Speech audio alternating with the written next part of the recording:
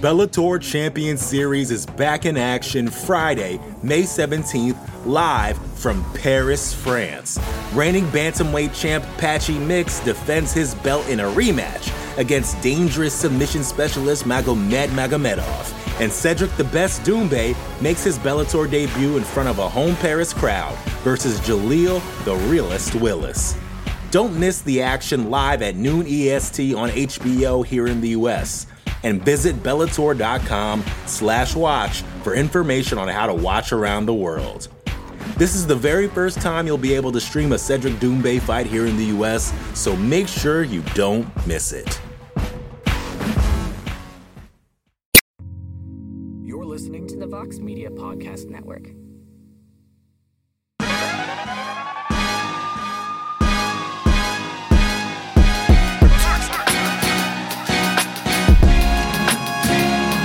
What is going on, y'all? We're back, another edition of No Bets Barred, this time for UFC 297. The promotion returns to Toronto. T-Dot, the 6. Hogtown, is that one? I don't know if that's us. It might be. That is the voice of AK Lee, who boots on the ground in Toronto right now. That's right. Well, it's essentially in Toronto. You know, I'm not going to get into all the different regions of Toronto, but let's just say I'm in Toronto, the Greater Toronto area, the GTA, as they say. What's up, Connor Burks? Tough hang, right, guys? Tough hang. We're here to talk Ultimate Fighter, and wouldn't you know it, Brad Katona on this card, so it kind of works out for us. It was destiny. Yes, nice to reunite here with my man AK Lee, and as always, joined by Jed Mashu. How we feeling, guys? I mean, first pay-per-view of the year. We were just discussing before we got on the air. We hype? Connor, can I just say that there's people out there saying, I'm not sure if this Connor Burks does he live the lifestyle he projects on the MMA Hour, out there in the world at the live watch parties, and yet here you are, no video, podcast audio only, rocking the Maple Leaf hat. I mean, you are committed to UFC 297 right now. Yeah, you like that dedication? I almost put on a hockey jersey just for this, to record a no video podcast. I was this close to putting one on. You're professional. Decided with a crew neck. Yeah, I mean, I'm excited for it. First pay-per-view of the year. Can't wait for the main event. And I've found some things to make myself especially excited for the rest of the card. GC, you've been to Toronto before, right? I haven't. I'd love to go. Please. You got to come up here. This is your kind of town. Toronto's a great place. Been a couple times. It seems like my kind of town. I'm not going to lie. It seems like a place that I would just love, especially anywhere I can call Hogtown. I'm going to get along with it. Which you can, yes. I mean, I guess I could technically call New York Hogtown too, but I feel like people would look at me funny. Maybe you just be a trendsetter. Just start it, Just be the first.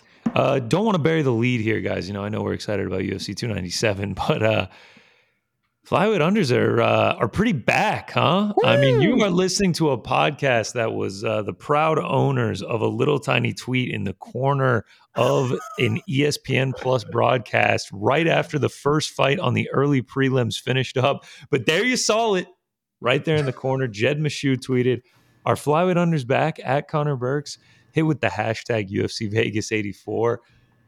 And I mean, I think that question answers itself. I think it's pretty much rhetorical at this point. We get the one flyweight fight, it goes under, and then we get a tweet on the air. I think they're back.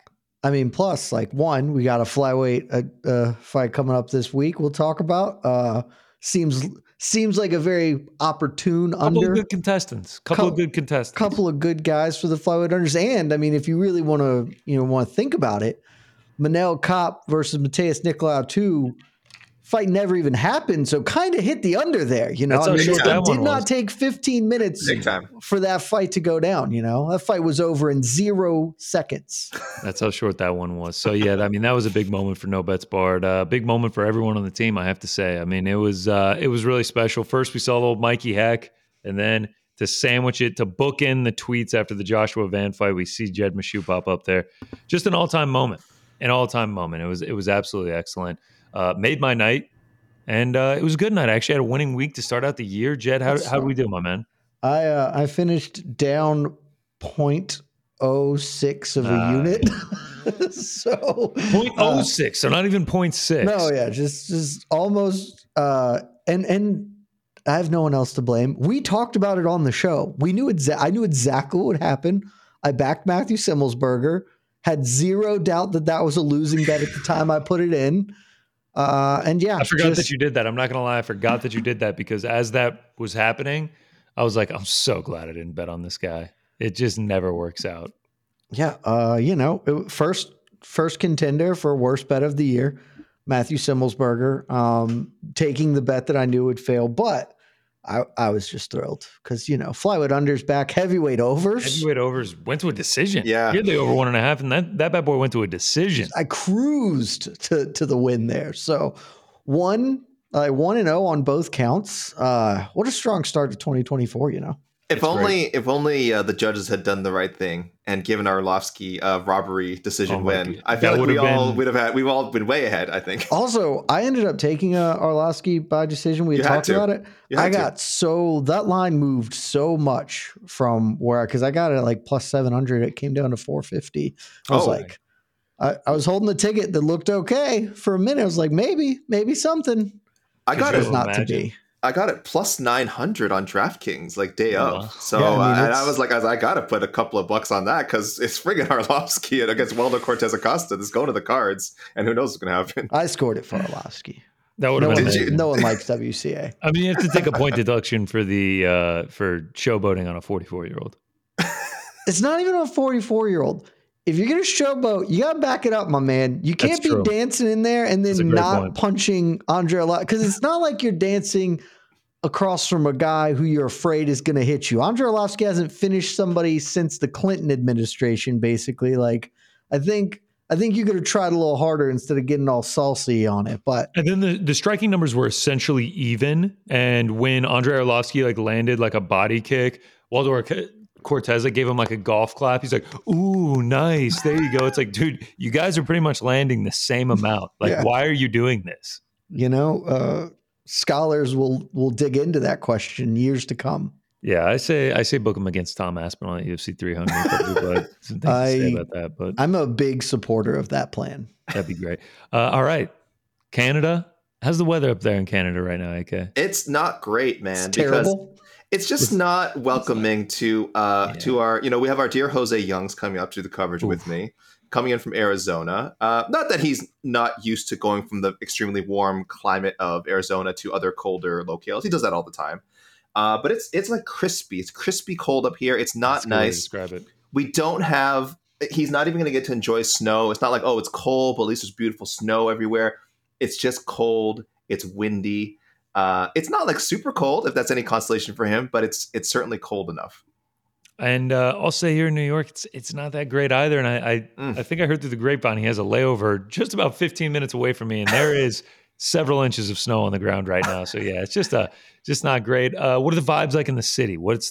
Is there just a constant hum of Strickland, DDP, Myra Buenos Silva, Raquel Pennington? How many people have you overheard at the coffee shop talking about Raquel Pennington this week? Or Myra Buenos Silva? Yeah. It's I want to make a joke here, GC, but I actually feel like there's a few people I brought it up to who were not aware that the UFC was coming back this week to Toronto, which is a bit of a surprise when you consider it's been 5 years, been since 6 years, been 2018. 2018 was the last time they were here. 2019, they didn't visit Toronto, if I'm not mistaken. So, and then the COVID happened. We got pretty strict vaccination laws up here. So that prevented the UFC and many of its athletes from coming up here. So you would think that we'd be starved for some UFC action, especially pay-per-view action, a couple of title fights, not a lot of buzz. And I would be surprised if the event sells out on Saturday. I will say nosebleeds right now are currently going for about 600 Canadian, so about 500 USD.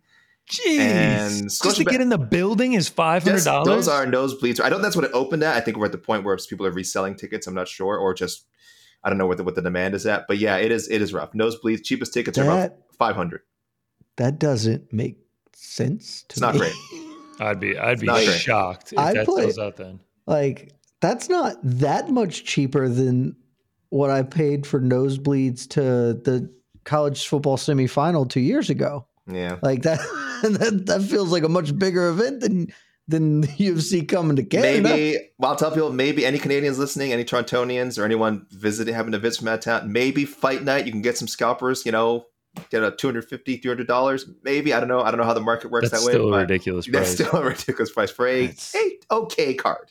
An okay card. Oh, yes. That is being generous to it. I'll be honest. Okay is generous here. Well, let's get right in. Let's dive right into it. UFC 297, the return to Canada. We get the main event. The bad blood gets decided. We finally get a conclusion to this saga between Sean Strickland and Dricus du Plessis. And right now, Sean Strickland's your favorite. Minus 135, du Plessis plus 114.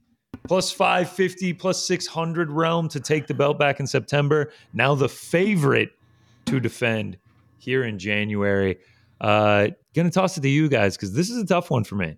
This is a tough one. Does anyone have a strong read, strong feeling here? That depends on your definition of strong. First, before I get into this, Connor, do you have action on this fight? I just want to know that before we start. I do, but I'm actually taking a total. I'm on the under 4.5. Okay. It is kind of chalky, kind of like what you talked about last week, how you were like, Phil Hawes, whatever, minus 225 for the under 1.5. You were like, I'm just going to take it because I think it's going to hit. That's what I did this week. Felt great about it. Dude, let me tell you, that was the best bet I made all week. Yeah, I feel quite good about this one. DDP is kind of the middleweight Charles Oliveira, if you will. I always bet unders whenever he fights. He always has exciting fights. So even if it misses, it'll be one of those frustrating ones that feels like it's going to get finished several times throughout the course. I am on the under 4.5. DDP, 20 of his 22 professional fights, I believe, have not gone to a decision. I know Strickland does go to much more decisions, but I think DDP is going to be the one dictating the pace, and I think Sean Strickland will oblige in said pace. Okay, what are your thoughts on this fight? I'm all over the place. Obviously, there's a ton of bets, ton of ways that this could go.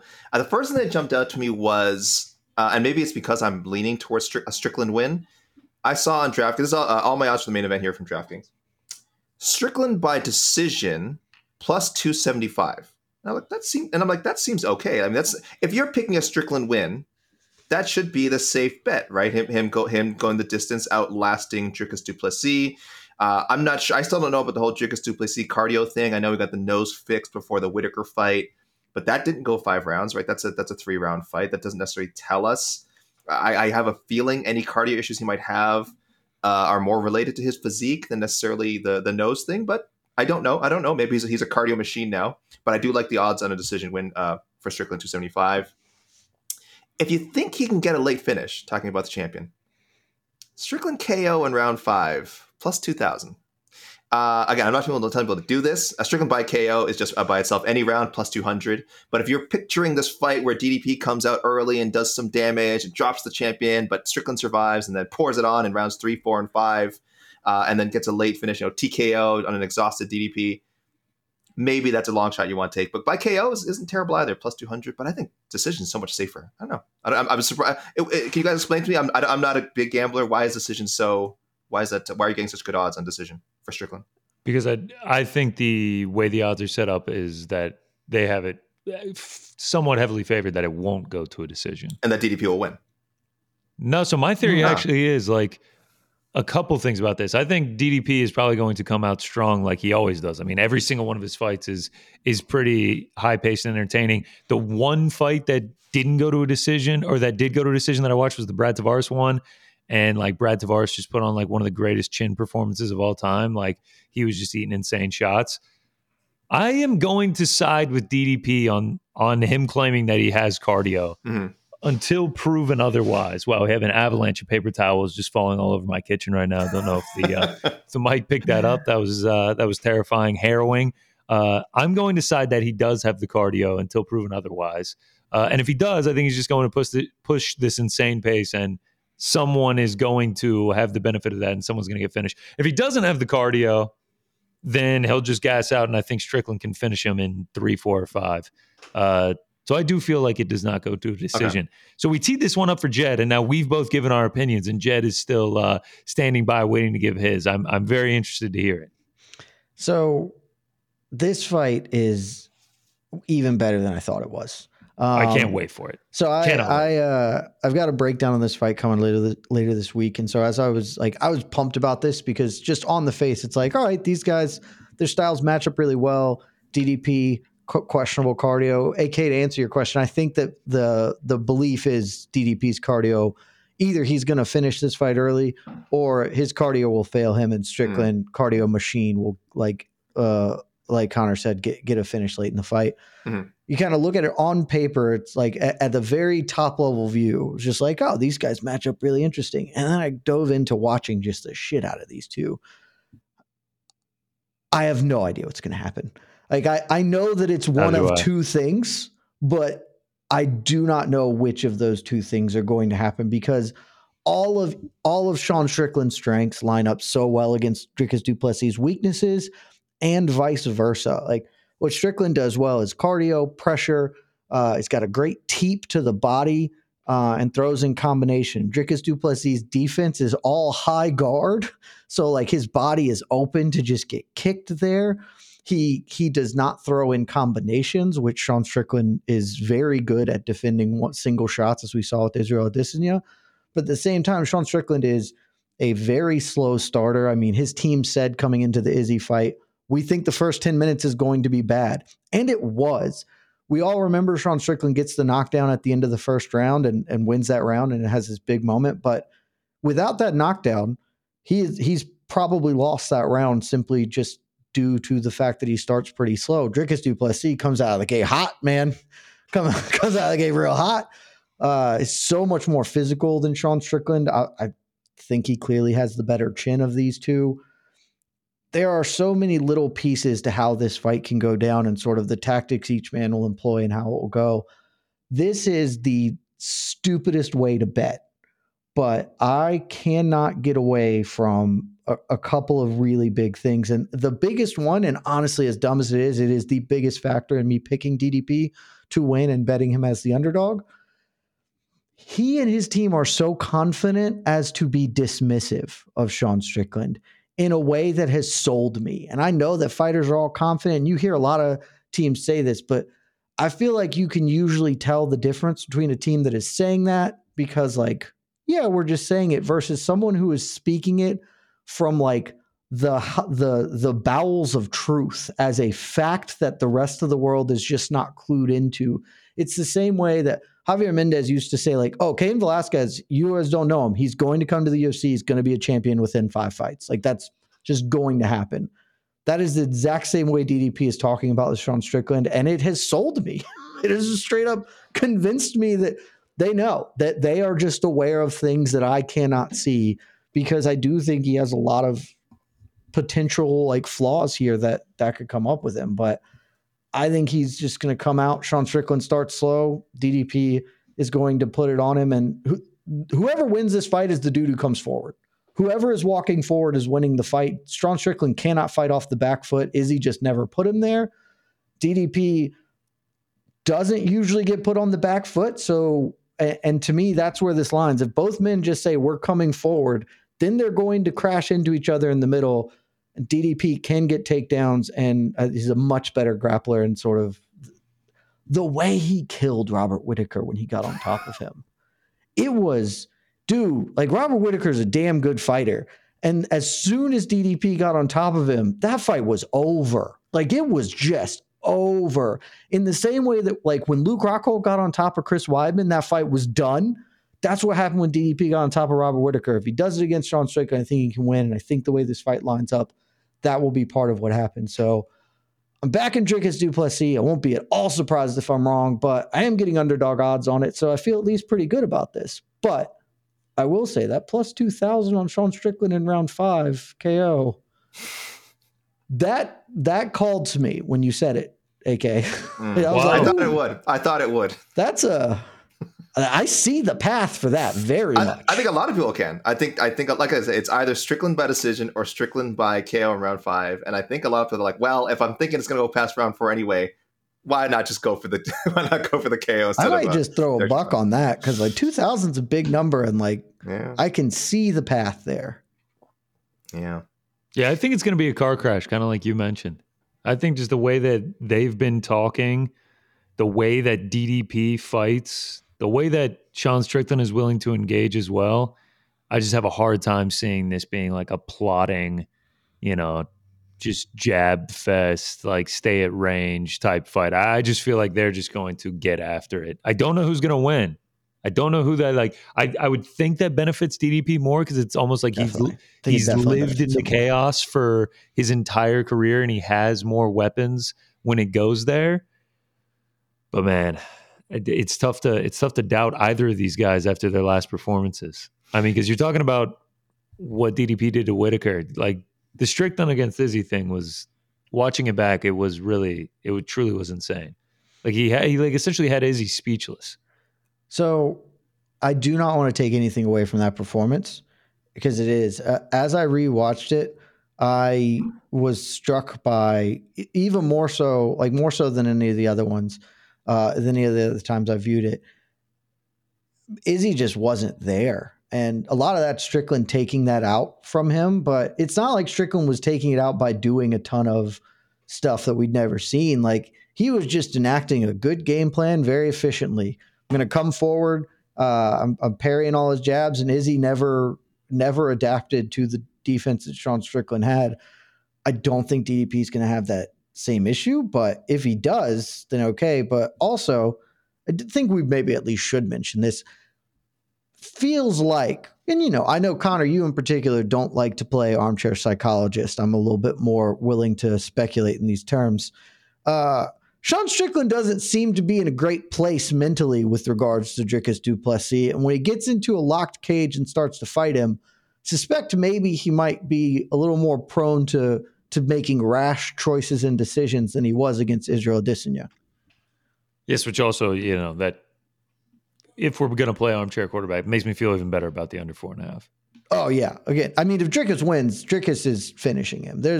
I do not think there's a world in which Dricus wins a decision. That would be very, very surprising to me. If plus 1,000. This fight alone, DDP by decision. This fight alone, what are we at on a scale of 1 to 10 excitement? 10. I'm in like a certified 10. Yeah, straight up at a 10. You said it best, Connor. You said it's going to be a car crash. And this is this is about as good as a one fight pay-per-view that the UFC can put on right now. Because we're going to talk about the rest of the card later. And yeah, I'm Mr. Positivity. I think this card is maybe a little better than people give me credit for. Having said that, I can acknowledge it's not a great pay-per-view card. Okay, I understand. It is the first card of the year. But it's going to end on a really high note, I feel like, emotionally. Whether you like Sean Strickland, whether you like Dricus du Plessis, whether you're happy with the winner, the crowd is going to be there's going to be a hot crowd for this fight. Because as much as I've been saying about like, it doesn't feel like the city is like ablaze with like wanting to have the UFC back, they're definitely pumped up for this fight. People are pumped up for this fight. If the rest of the card turns out to be a drag, it's not like people are going to leave early. They are sticking around for this one fight because they are ready to explode once these two guys lock up. And I'm talking about like it's WrestleMania, and that's great. That's the best the UFC could hope for in this situation. So I'm at a 10 for sure. Love it. I said win this fight. I said when Strickland won, I was like, well, he should fight DDP. And that fight's my most anticipated fight of the year. And this is still my most anticipated fight of the year, even with a bunch of bangers like coming. Very excited. And to AK's point, final fight of the evening tends to make people, that's how they judge a card in the aftermath. I'm left with it's like, in rom-coms, they always end rom-coms with some like pop, like a happy poppy tune. So even if the rest of the movie wasn't good, you're just like, all right, I'm exiting the theater on a high. You're exiting the arena on Saturday, the Scotiabank Arena, on a high for sure. Yeah, and we've seen the opposite too. We saw the opposite the last time they were in Canada when they just went to Vancouver last year with the Nunes Aldana, right? That card was actually pretty good, right? We had a lot of Canadians winning. The crowd was on fire. And then the Aldana, but people look at it as like a bad card just because the Nunes Aldana fight was pretty deplorable. Yeah, the Canada stuff was magical, but the crowd was so hot, and then it ended so flat. That was the main event, right? Yeah, it was. It was terrible. So do you guys want to have your heart broken? Real quick? Rip it out, break it. Tatiana Suarez is out of her scheduled fight with Amanda Lemos. Yikes! Lemos will now fight Mackenzie Dern at UFC 298. Sure. That's tough for us, Tatiana Suarez future betters. Well, listen, knowing the UFC, maybe she gets health. Hopefully it's not, re-aggravation of one of her older injuries. She could walk right back into a title shot or something. So it might be good for you. I don't know. Knowing Tatiana Suarez, she's out for 4 more years. Don't say that. For a couple reasons. Don't say that. Get a Mackenzie Dern fight. Let me throw out a couple of other things here for this main event real quick. DDP by submission plus 550, but I think that's doubtful. Just if anyone's... This is me more warning people off of it. It's fine. Because it's easy to look at DDP's record and go like, oh, before he sort of made it to some major leagues, he was like a submission guy. But it's he does have submissions. He does, but a lot of fighters rack up submissions on the regional scene because they're facing guys that are just so overmatched that once they get them, he's a club and sub guy. Exactly, and that's just the easiest way to put those guys away. And the lower levels. He's got sick jits, man. The pass he was using on Robert Whittaker, that smash pass through it's filthy. He is deeply underrated on the floor. But Strickland also has a decent ground game, and he's never been submitted. So I would say that's probably a stay away. That's very tempting. I think I looked at it. I was like, oh, yeah, because like you said, maybe he hurts him on the feet, subs him on the ground. But I think he hurts him on the feet and just keeps punching away until he gets a knockout. And the other one, a little bit safer. Connor, I know you're down on the under 4.5. What about over 2.5 as a part of a parlay? It's minus 125, over 2.5. I feel pretty comfortable with that. Nope. I don't know if you parlay that up at minus 125. And man, I don't know, dude. Wouldn't touch it. I don't know. Like the way these guys have been talking, not only through the press conference, but then to each other, like DDP was on the MMA Hour yesterday and said that him and Strickland were talking privately. And we're like, we are going to war. This is not going to the card. Someone is going to get finished. And like, they're both just like, yep, let's do it.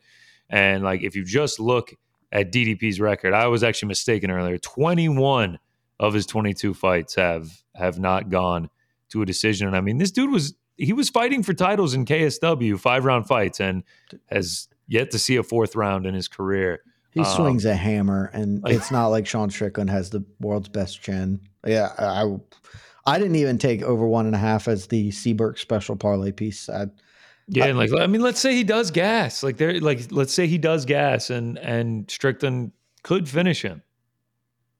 I'm for sure. Like, I was a little more flirtatious on an under 3.5 alternate line. Like, getting a little better line there. It's for sure a better line, but I decided to just take the stab at 4.5. I think 4.5 smart. That's smart gambling. That's how you play. Good on. All right, a couple other props just to get into. Bet Online offering these up. Now this is where the value is. Strickland's first F-bomb at the pre-fight presser. Fucking fucker fuck. Ing is minus 200. Is plus 250, and just a straight up F-bomb is plus 400. I thought, to go with the chalk just because, he drops fucking like their commas. I do think just straight fuck at plus 400 feels like some value there. Just get a what the fuck, fuck this guy. Like, the very first words out of his mouth could in fact be, man, fuck this guy. And no one would be surprised. 100%. So plus 400, I feel like that's the value of the 3. Over under 6 F-bombs during Strickland's post-fight octagon interview. I would hammer the under on minus 120 each way. Not even kidding. Hammer the under. I've said this about Sean Strickland for years because I think there's a very clear perception of who Sean Strickland is. I'm not here to argue that point.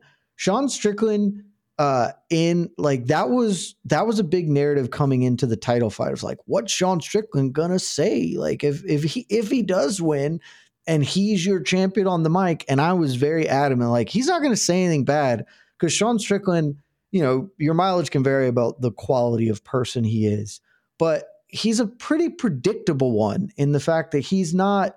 In pre-fight press conferences, he might get a little untoward, but every time he's been in a post-fight interview, it's always the same lines. It's always the same stuff. He is, to some extent, cognizant of his position and what's expected. And so it's like, I had a good fight. We trained our asses off. He's pretty mellow, though. Like, he's fairly mellow after he's gotten the demons out through fighting. He's a pretty mellow dude. So I would hammer the under on this one. What happens if he loses and they don't talk? I was just about to ask. That's the tricky thing. I feel like that's a no. I feel like that's a no bet at that point. It says no interview, no action. No action. I was going to say, though, I think they will interview him if he loses, and then I think you get a ton of F-bombs. So this kind of goes along with... That's the thing. I think if he loses, he'll just be like, there will be some, but I think he'll just be like, I don't know, I fucking sucked. I hate losing that. I hate losing that piece of shit. But 6 is a big number for an interview that only ever lasts 2 minutes. They go really quickly, though. Once those F-bombs start flying, they go really fast. No, think about it this way. You remember when Danny Sabatello did the interview with John McCarthy at Bellator, and John McCarthy was like, Danny, please don't curse or whatever. And Danny was like, I don't give a fuck. I'll do whatever the fuck I want. And John McCarthy started counting it out behind his head. I think Sabatello got up to 5 when he was intentionally trying to curse. Like it's 6 is a big number. That's hammer a good point. 6. All right, so you say hammer, the limit is only 30, but I mean, that's still to win a half unit for me. Like I might, you're kind of talking me into this. Hammer 6. I mean, I think it's good that they limit your exposure on this. But. Anyone out there listening, if you could just hit any of us up on Twitter, let us know. Has there ever been more than 6 F-bombs in a post-fight interview? Now I'm kind of wondering. Nothing comes to mind. Nate Diaz? No? Will Strickland make a gay reference to DDP at the presser? Yes, minus 220. No, plus 155. I don't like betting on this. It seems like yes is the correct answer. Yeah, I'm not going to bet on it, but yeah, I think yes is feels like minus 200 is value if you are comfortable betting on things like this. I mean, I think this should be like minus 500. So please, I'm thinking like minus 1,000. Like, please don't bet on this if you're out there. But if you're a true degenerate, you can get down 55 on this one. There's really money to be made there. I think you're limited to like winning $25 on each of them. One last one here. Strickland cries in his post-fight octagon interview. Minus 500. No. Yes, plus 300. There's just no world in which he cries, right? That's what I'm thinking. I'm thinking there's just like this guy. I mean, especially how pissed he was after the crying on Theo Vaughn. Like he was just like, this is bullshit. I don't think there's any way that he cries. Yeah, I don't think win or lose, I can't see it. Yeah. Also, I just don't even know how he'd get there because the Theo Vaughn, like I see why you cry there, but 100%. I don't think it doesn't feel like that's how Daniel Cormier is going to steer the conversation in the cage. So let's talk about childhood trauma. It's like no, like all right. So I think that'd be a great parlay piece if you're looking to have some fun.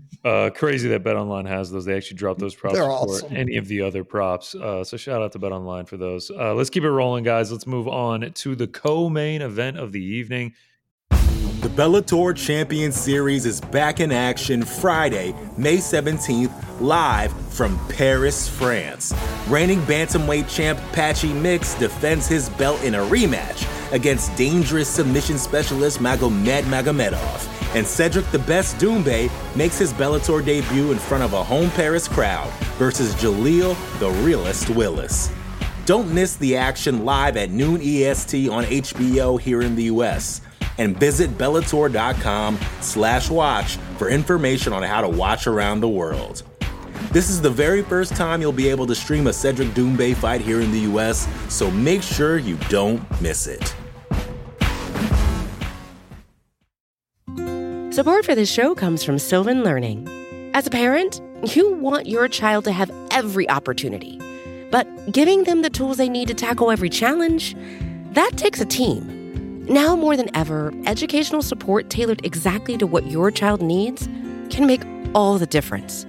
That's why parents have trusted Sylvan Learning for 45 years as the ultimate teammate in their child's educational journey, instilling in them a love for learning and a passion for reaching the next level.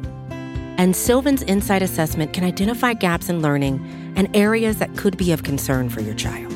It's a 360-degree view into your child's learning that you can't find anywhere else, and helps ensure that your child didn't miss something in school that might put them at a disadvantage in the future. And right now, it's the best price of the year at $29. Go to sylvan29.com to learn more and get your child's assessment for only $29. That's VAN29.com. The women's... Should I ask you guys a scale of 1 to 10 your excitement for this one? The women's bantamweight title vacant. A champion will finally be crowned. Raquel Pennington taking on Mayra Bueno Silva. And right now, MBS, your favorite, -162. Pennington coming back +136. This fight is terrible. John? I mean, yeah, the fight is... I want to bring the negativity, and then Egghead can come over the top at the end with the positivity. Bring it for all of us.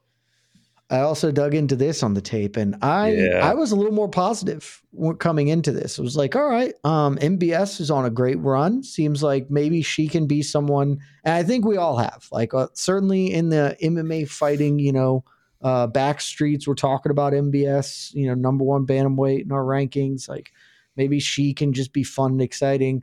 As I watched a lot of tape, I was like, I think we've all just told ourselves a story because the truth is a world we don't want to live in. And the truth being this weight class is the worst weight class in sports.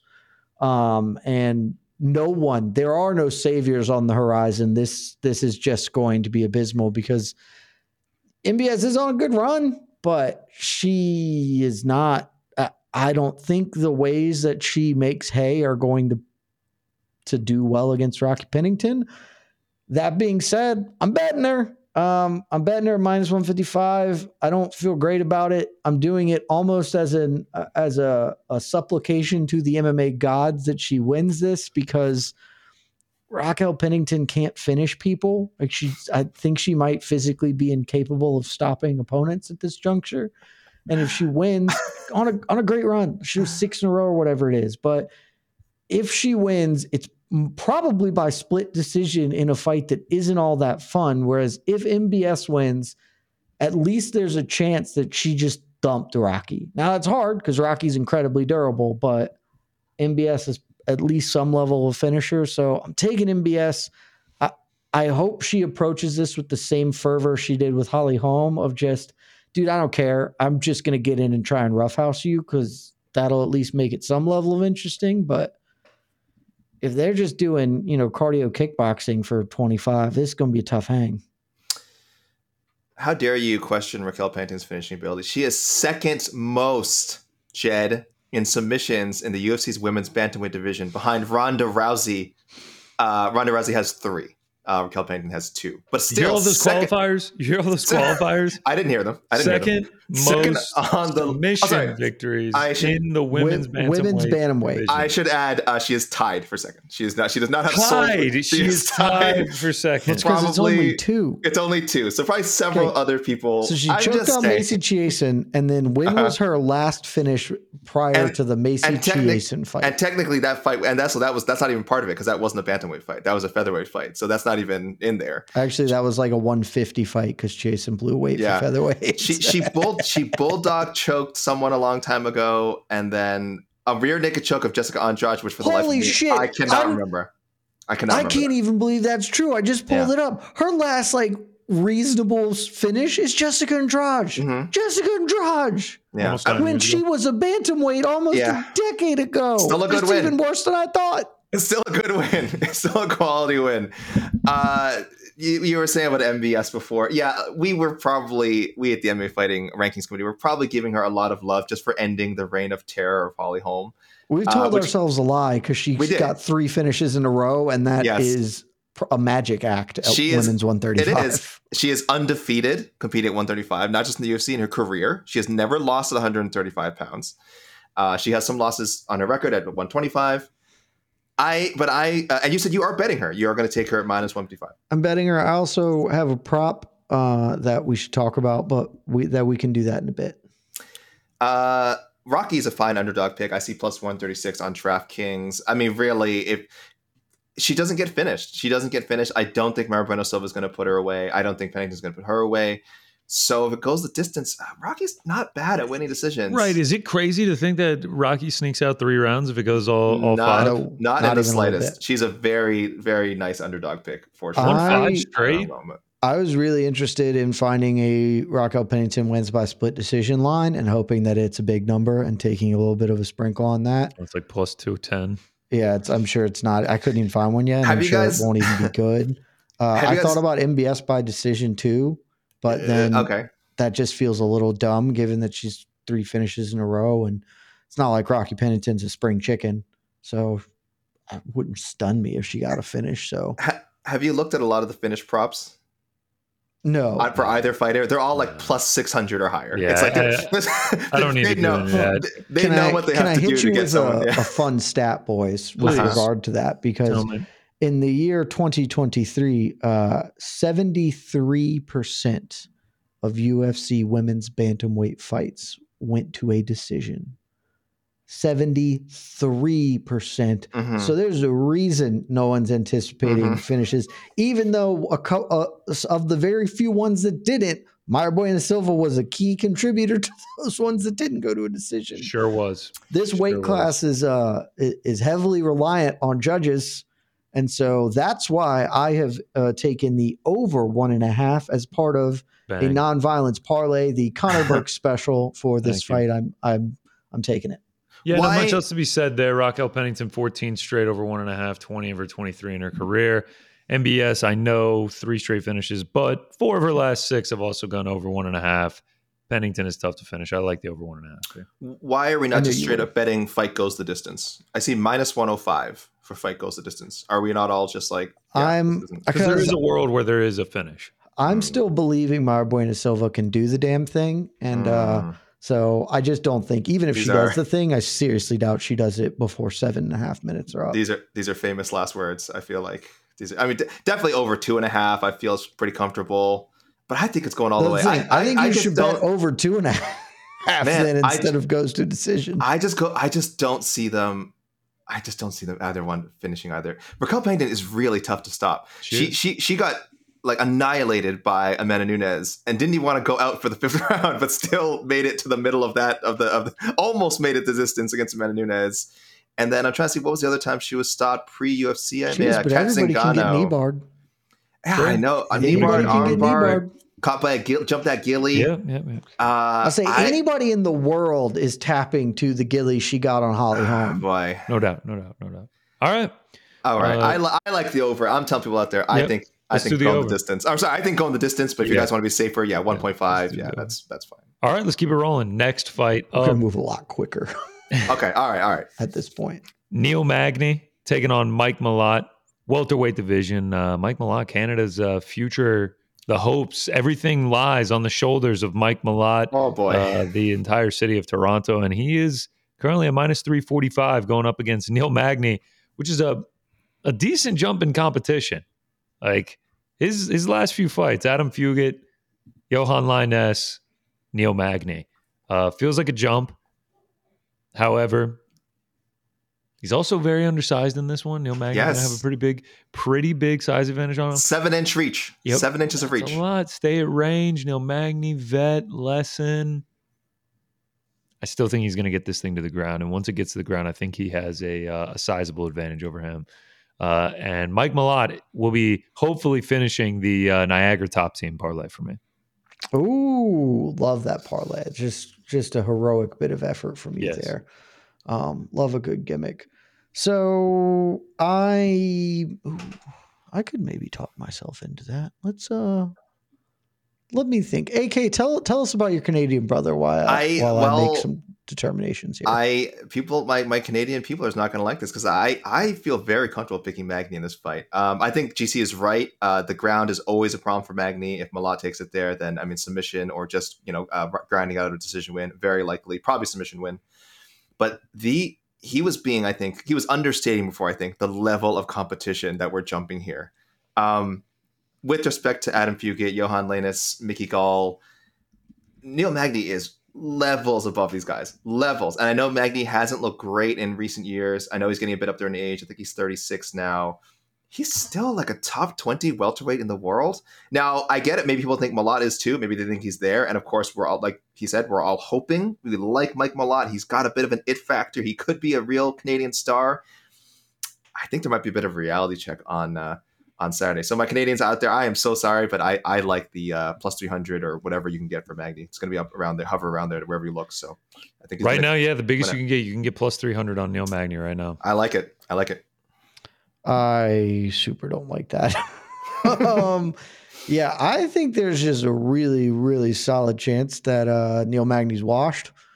Or if not all the way washed, like on the well done side, cooked. The Phil Rowe fight is just tough. Like Phil Rowe is not great, and Neil Magny struggled a lot. And I was holding a ticket that required Neil Magny to win, and I was concerned for a long time. So Mike Malott, like, yes, this is a big step up in competition, but dude is looking very good. I flirted with Mike Malott inside the distance at minus 195 just because the big advantage on the ground. I do think he can get those takedowns. My question for you, Connor, is just because I'm interested. You're talking me into the Niagara Top Team parlay. Sure. Because one, I love a gimmick parlay. Yeah. Another Niagara Top Team individual, Zach Powell, fighting at Unified MMA on Friday. He's an underdog against a man named Mark Holme. Is he in the Niagara Top Team? Is it a weekend parlay or just a Saturday Niagara Top Team? Wow, parlay? he sure is. You can get a line on Bet Online right now. That's what I was looking up. Yeah, no, he is not going to be a part of it. It's just going to be Jasmine Jasovicius and Mike Malott. That's a great catch by you, though. I'm not going to lie, and I'm floored right now that they actually have odds for that. That's what I was looking at. I was like, I think this other dude's fighting because I was looking through. I was like, oh, there are odds. Well, let's when we talk about Jasmine Jasovicius, let's circle back because I may jump in on the Niagara Top Team parlay, but if I do so, it will change a later bet. So we'll circle back when we get to there. While we have just kind of been talking here, most ranking systems only go to 15, 25 if they're really thorough. So like Fight Matrix goes very deep. Yeah, that's a good one. They love it. They do have. They have Neil Magny ranked 18th. I am currently in the 200s, still trying to find Adam Fuji. I've found him the 217th ranked welterweight in the world. So we're jumping about 200 places here.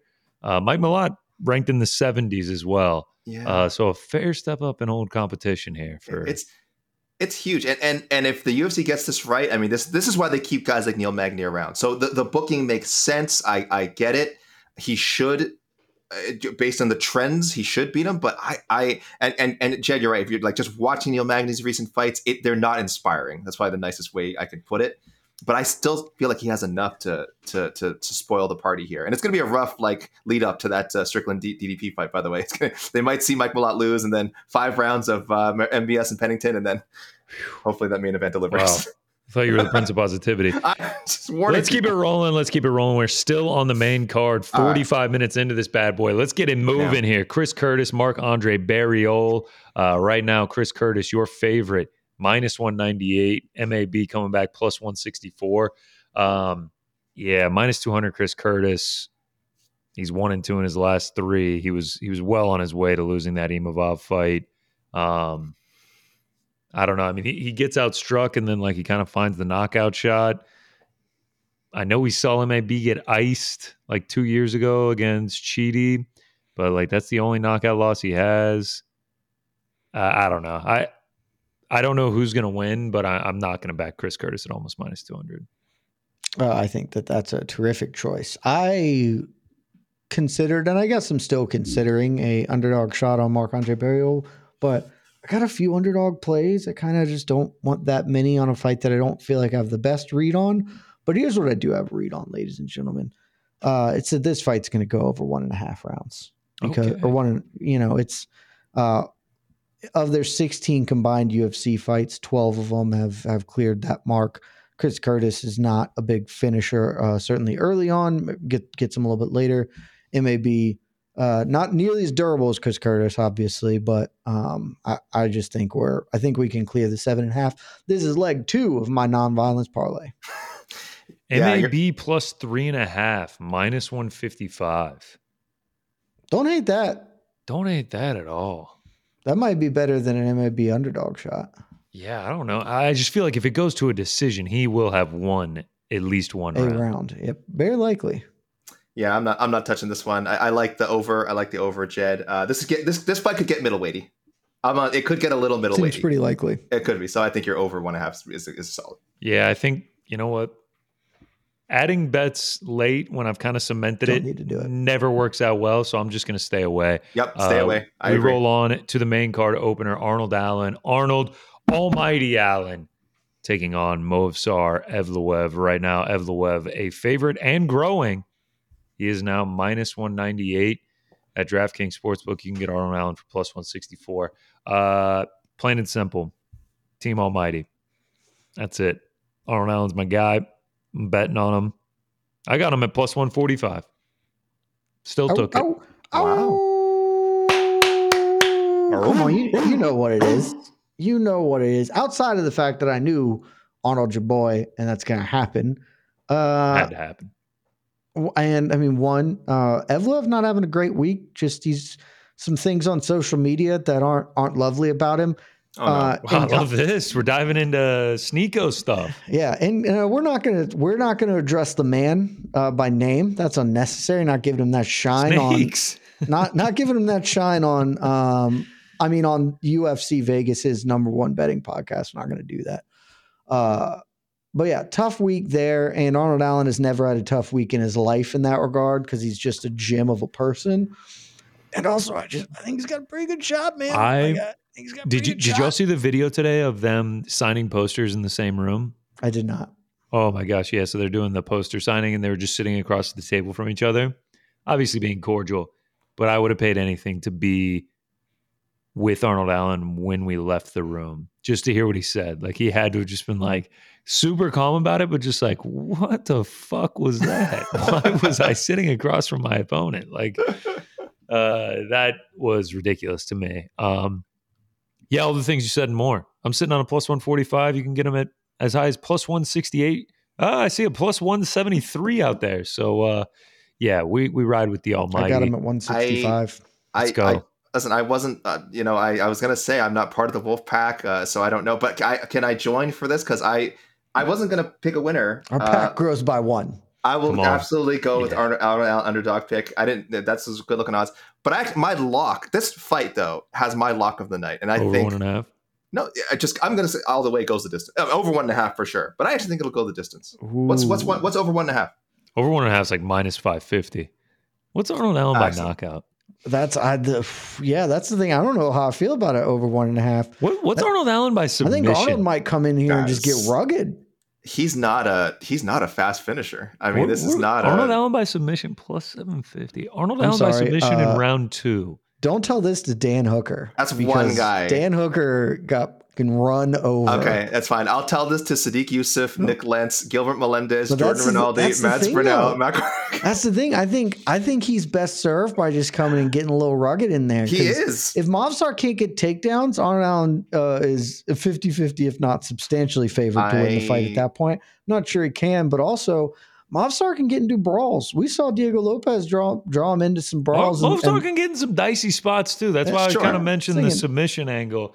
Probably won't happen, but like, if I wasn't already on Arnold Allen as just a straight underdog, I would be tempted by Arnold Allen by KO.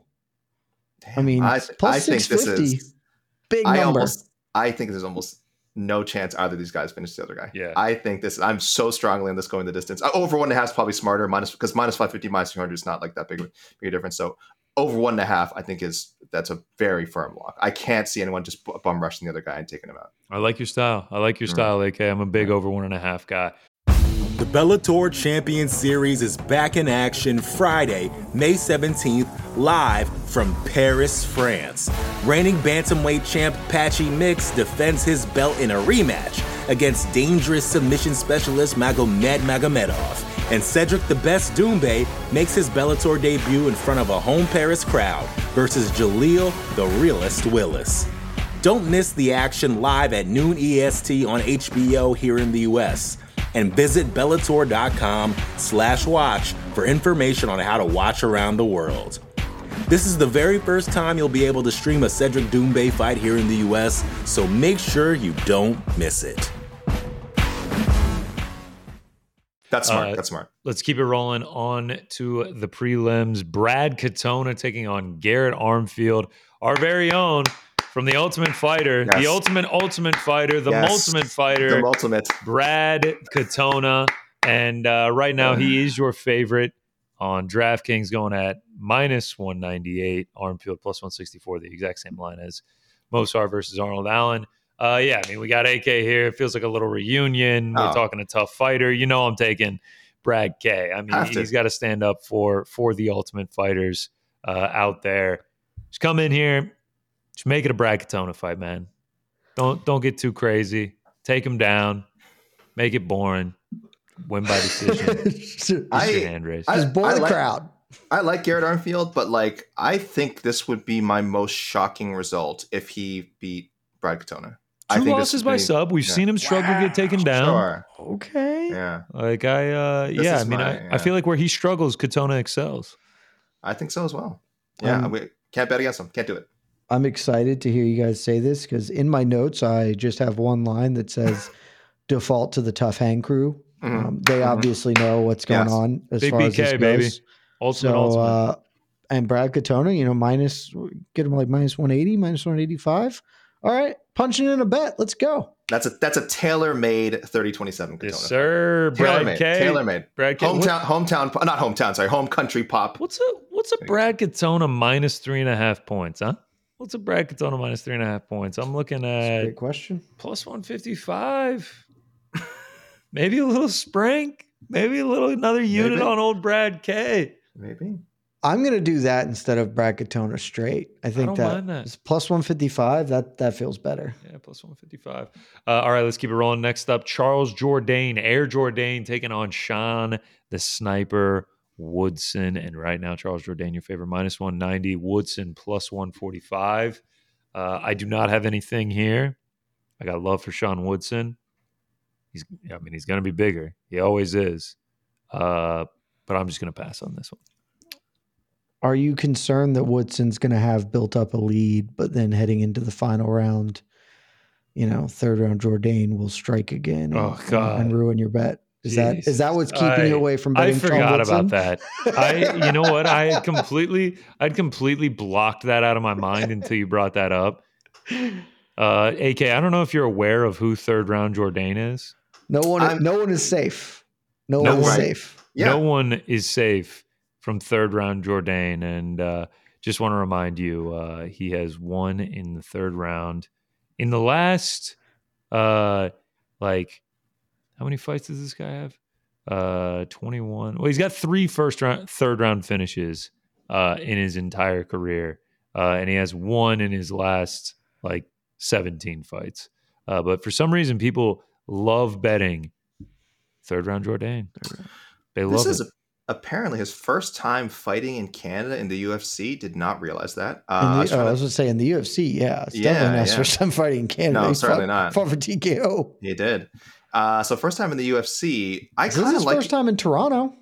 It's definitely, his first time in Toronto. He's just a Montreal dude. He's a Montreal boy. I kind of like him at +175 to finish. I'm going inside the distance, +175. I think he's going to find something. It's going to happen in the third round? It could happen in the third round. Might as well do the third round. I'm playing it safe. Oh, I'll just pick third, specifically go for the big juice. Yeah. No, I don't know. I could see it happening early too. I think he's going to be juiced up by fighting in Canada. Yeah. So I'm going. I'd like a finish. 5 first round finishes, 4 second round finishes, 3 third round finishes. But he is, the legendary creature that is third round Jourdain.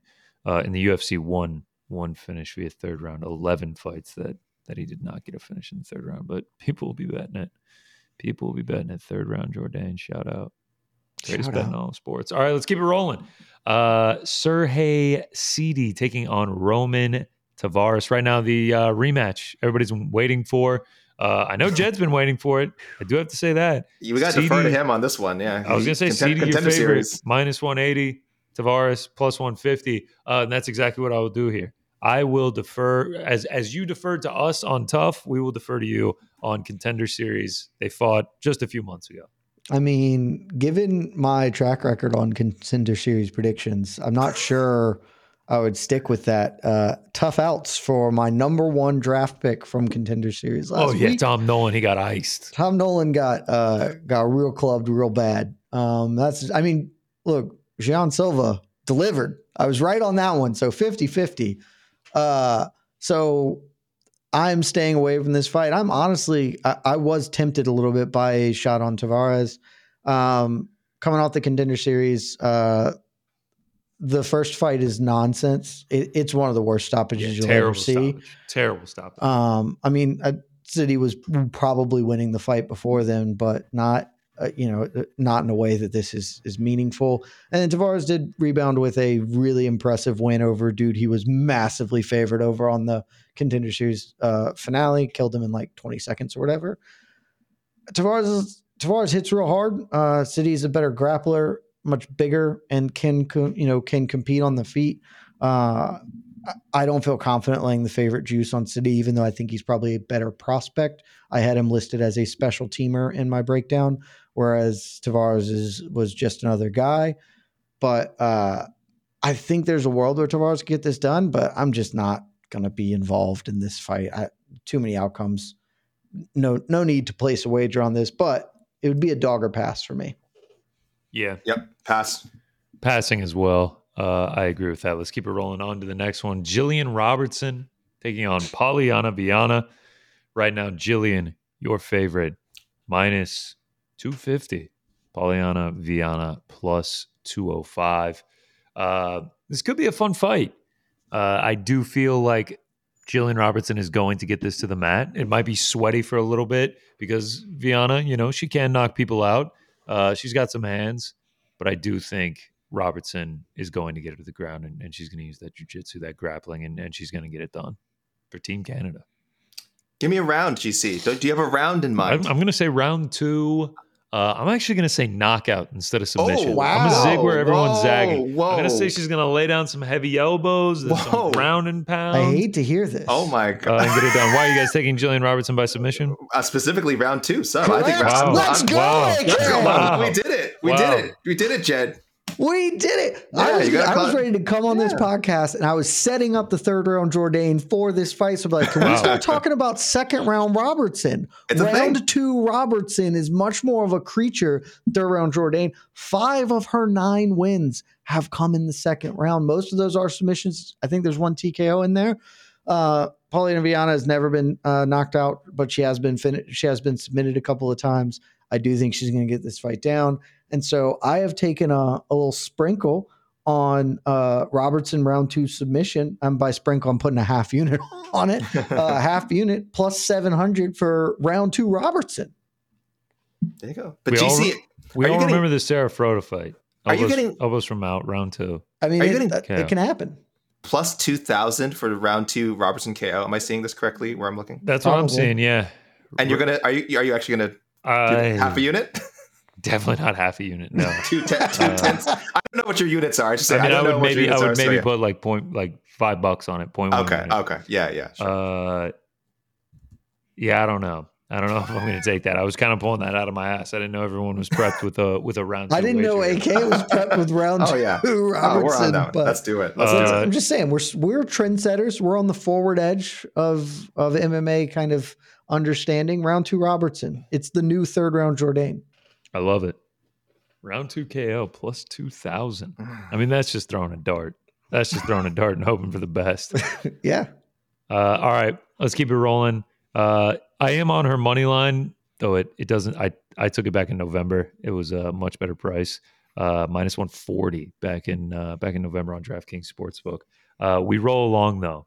Johan Lines, Sam Patterson making the move up to welterweight in this one. And he is your underdog, plus 124. Lioness, your favorite, minus 148. Man, can't trust Sam Patterson here. I mean, he was massive at lightweight, massive. 6 inch of height, 10-inch reach advantage against Yanal Ashmus, and he got sparked out, man. Sparked right out. Now he's moving up to welterweight. taking on a proper size welterweight in Johan. Man, if Johan is pulling the trigger, I think he's just going to knock Sam Patterson out. I'm a more bold man than you. I have decided to place my money on Sam Patterson. Again, much like with Matthew Simmelsberger, knowing how this goes wrong, being fully aware of how this goes wrong and just saying to myself, there was a lot of belief in Sam Patterson coming into the UFC. And yes, he gets knocked out, but Johan Liness is not like the best fighter. I think he's going to be slower, certainly a lot slower than Ashmoose. And so it'll be a little bit harder. I also think moving up to welterweight is probably good for Patterson. Chin will be able to take things a little bit better, fill out a little bit more. Underdog against a guy I don't think is very good versus a guy who at least at one point had some hype to him. Didn't Patterson get wobbled pretty bad on the Contender Series too?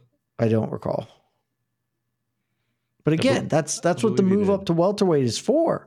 You don't cut as bigger, much stronger guys too. No, but you don't cut as much weight, so you can take those blows and get it going. Yeah, best of luck to you, man. Again, I know how this loses when it loses. I have clear eyes to the path to defeat here. He is a talented kid. I bet on talent. Bet on talent. That's what I'm doing here. What do you think? I have no comment on this one or the next fight, but I do have a parlay note for both this fight and the next one. So I will save my comments for that. All right, 125 flyweight. Jasmine Jasudavicius taking on Priscilla Cachoeira. Great name bout here.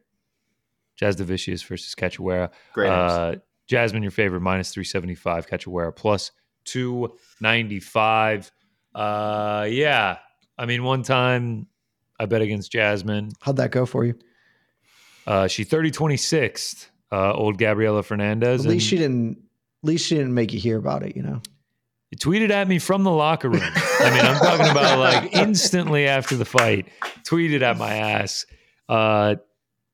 letting me know she stole my money. She took my money right up from under me. And then I was like, I'm always going to back her from now on. She fights Miranda Maverick, cashes as a massive underdog. It's okay. She lost her last fight. I will always be on the Jasmine Jasudavicius train. She is the first leg, but the second one I'm talking about of the Niagara Top Team parlay. Yes. So, please go ahead, Ken. Just real quickly, again, I don't really care to pick a winner here. I mean, I do think Jasmine's going to win. I was going to say it is Jasmine. So it is Jasmine. Yeah. And I think the fight, over 1.5. I think I saw that also at minus 300. Pretty safe. Yeah, Jasmine doesn't finish anyone. She's never been finished. If it does get finished, it'll be some weird thing that happens in round 3 for one of the fighters. It'll be Cachoeira throwing 90 elbows in a row. Right, something like that. Just spamming left elbows. Yeah. So take the 1.5, play it safe. That's what I say. Don't be hero. I've done that. That 1.5 rounds out my tripod of nonviolence. Nice. Which pays out at plus 118. Feeling pretty solid about that particular parlay.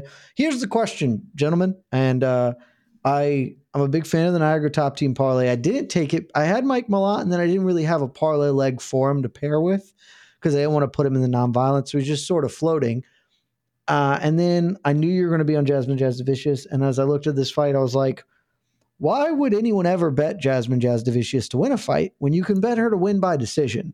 And the by decision prop for her is minus 125. Solid. I mean, bang. That's just it. So the question is, do I go just take Jasmine straight and parlay her with Mike Malott, or do I just stick with my original guns, Jasmine Jasudavicius by decision? I'm not going to do both. I'm not doubling up on Jazz. I think you go by decision, but then you hear me out and you actually do double up in a way. I was going to say, over into Mike Malott. But here's how you double up. You take yourself the Canadian favorite parlay, which I have done. I was wondering if we were going to get there. We have to. Yeah, we're going to. I've made a note of that as well. How many legs is the Canadian favorite parlay? Favorites only? 8 legs. Yeah. That's 8 legs. It's a healthy parlay. Malcolm Gordon, Jasmine Jasudavicius, Johan Liness, Jillian Robertson, Sergey Sidi, Charles Jourdain, Brad Katona, Mike Malott, plus 25.34.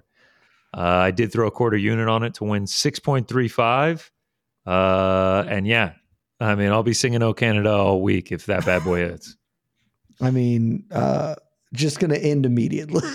Yeah, there's a very, very good chance that this puppy dies on the first fight of the night. Yeah, I guess I should mention now, if by some chance you're feeling frisky and showing all Canadians, period, and you want to throw in Marc-Andre, who's the only Canadian underdog on the card, it juices it up real nicely. It juices it up for sure. On DraftKings, it goes up to plus 5,657. Legitimately, that's way more interesting to me than the Canadian favorite parlay.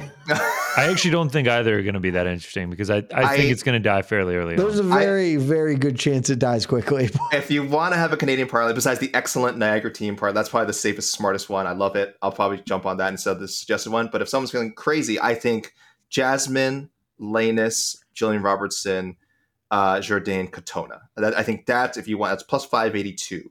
And I think you're okay if you really want to have some fun, because I think a lot of the other legs are shaky. We'll talk about the Gordon leg in a second. That leg is extremely shaky. So I don't know. I don't think, like you said, it could end right at the beginning of the night, and that's no fun. I mean, that's Jillian why we Robertson only do the not part of Niagara top team? She's born there. Isn't she from Niagara? She trains in Florida, I'm pretty sure. Oh, okay. Yeah, she is born in that gym. Oh, okay. So you just teased it. Let's get to it. The last fight of the night, first fight, once we get to the actual card, in the men's flyweight division. Malcolm Gordon taking on Jimmy Flick. Right now, Malcolm Gordon is your favorite. Malcolm Gordon is the favorite at minus 166. Jimmy Flick coming back at plus 140. So like, why even choose a side? I mean, when you're looking at two guys with losing records in the UFC, earlier it was close to coin flip odds. I guess a lot of money coming in on Malcolm Gordon, and respectively, they've both been finished 6 and 7 times apiece. So who do you trust? The good news is we don't have to trust anyone, baby. We just get to trust that this one's going to be a good little scrap, because flyweight unders are back, baby. And this happens to be a fight taking place in the men's flyweight division. And boy, did we get two good candidates to keep the flyweight train rolling. Jimmy Flick, 14 straight fights have not gone to a decision. 6 of his last 7 under 1.5. Malcolm Gordon, 12 of his last 13 have not gone to a decision. 11 of those 12 finished under the 1.5. I mentioned both have been finished many, many times. They almost exclusively lose by finish. I think they have 14 losses together, and 13 of them they've been finished in. And they get finished. They get finished, and they get finishes. I think this one is not going to see the scorecards. And it happens quickly, my brother, because of their 9 combined UFC fights, 7 under the 1.5. I love it. And that's the flyweight under I'm on. I'm on the under 1.5. I'm on the under 1.5, and I have the under 2.5 in a parlay. Love it. Are you guys seeing on the Bet Online under 2.5 minus 105? Yeah, that's a mistake. If you actually go to Bet Online, it's under 1.5. I would hope so. Oh my gosh! I was like, that's free money. That would have been the first ever 10 uniter. I would have put 10 units on that. I'm not kidding. I did see it, and I immediately went to Bet Online to confirm that was a mistake, because I was like Connor. I was like, all right, we're about to have a good day. I said, I saw that like.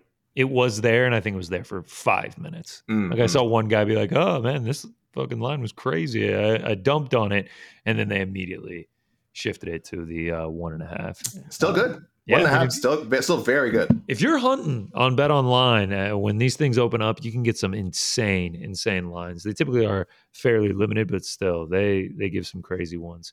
So that's that. 2-0 to start the year on flyweight unders. Woo. We're so bad. That's so fun. That's fun. So flyweight unders on even years. Odd years we're out. Even years we're done. Got it. Ooh, we need more data, but okay. I like that. I'm going Gordon Flick under 1.5. Jillian Robertson money line. Brad Katona money line. Arnold Allen money line. Du Plessis Strickland under 4.5. Parlay Niagara top team. Jasmine Jasdovicius, Mike Malott, and then a prop parlay. Gordon Flick under 2.5, Linus Patterson under 2.5, Buena Silva Pennington over 1.5, and then the Canadian favorites parlay that I mentioned earlier. Dricus Du Plessis, Meyer Buena Silva, Arnold Allen, just a number of straight. Sam Patterson, Brad Katona. We added Brad Katona in while we were here. BK. little round 2 Robertson by sub. Round 2 Robertson, obviously a thing. Jasudavicius by decision. And then, of course, flyweight unders, they're back, baby. And the non-violence parlay, Curtis, Marc-Andre Barrios, Jasudavicius, Cachoeira, and Pennington Buena Silva all over 1.5. That's my action. What's that? 8-9 bets? Pretty decent. That's what I'm thinking too. I did not write down all my bets, so people just rewind the episode if you want to take a quick tally of those. Some of them I'm really all in on. Some I'm not. A lot of these overs seem very, very safe. Bingo. On this card. So there you go. If you want to make some decent, of course they're safe. It's Canada. It's a non-violent country. It's true. It's a country about respect and being nice and genial to the visitors there, and making people money. There you go. Who bet on overs? What are your favorite overs for this week? Instead of the bets, what are your favorite overs, AK? Like I said, I feel so strongly about Allen Evloev. I know we think if Allen does come out firing, that's the way he wins the fight. Almighty. We just don't see it very often. He doesn't. So overs. I mean, listen, Allen Evloev, Pennington Buena Silva. Again, another fight. I know if MBS is going to win, people like the finish, but this is going the distance, man. I'm sorry, neither of these two are finishing each other. Can we be real here? And Curtis MAB is also a good one. So really three, and of course Jasmine and Cachoeira. So Jasmine and Cachoeira and Allen and Evloev. Those are my two favorite overs. People might disagree with the Allen one, but I feel strongly about him. All right, that's that. UFC 297, Toronto, Canada. Absolutely cannot wait for this one. Enjoy, boys. I mean, we're back. Pay-per-views rolling right along. AK, you're going to be in the building. I will be in the building. Great Jose Young will also be there. It's going to be a party. It's going to be a party. Let's go. So that's going to be incredible. Since AK will be there all week, we could unload on those Sean Strickland presser props and just get him to sort of nudge Strickland in the right way. Yeah, you might have to delete this episode. Our count is down. Like we're going to need some more fucks or whatever it is that we're looking for. So just ask him, hey, Sean, can you say fuck that fucking fucker and get us to where we need to be? You might have to delete this episode. Otherwise, we could be in a lot of trouble. That's all I'm saying. All right, y'all. Next week, no card. We'll be back in the great month of February to preview Nasruddin Imavov versus Roman Dolidze. Big month for the country of Georgia. Big month for anyone from Georgia, which is me and Jed. So see you in 2 weeks. See you in February. Enjoy the first pay-per-view. Love y'all.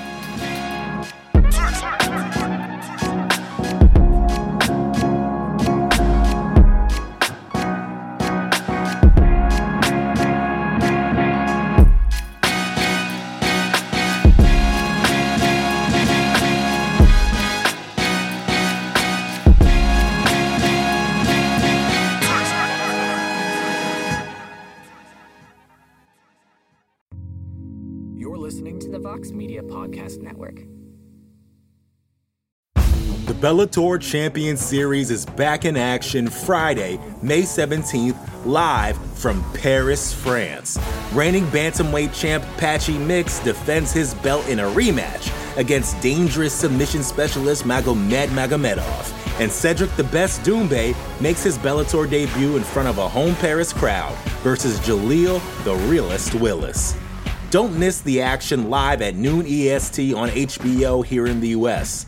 And visit Bellator.com/watch for information on how to watch around the world. This is the very first time you'll be able to stream a Cedric Doumbé fight here in the US, so make sure you don't miss it.